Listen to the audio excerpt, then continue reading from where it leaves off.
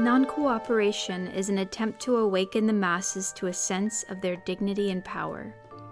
It's Young India, February 1st, 1920.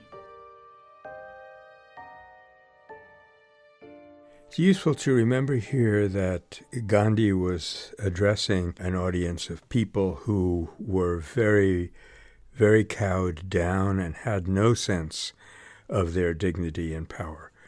That's not to say that there isn't a certain powerlessness that's felt among people in the world today, but I think it's a different situation, it's a different mindset.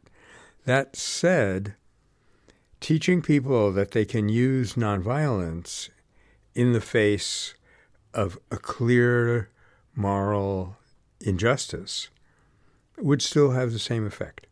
It would awaken them to their dignity and power.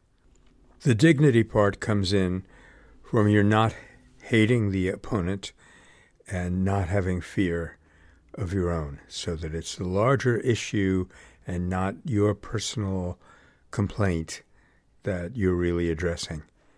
That's part of it anyway.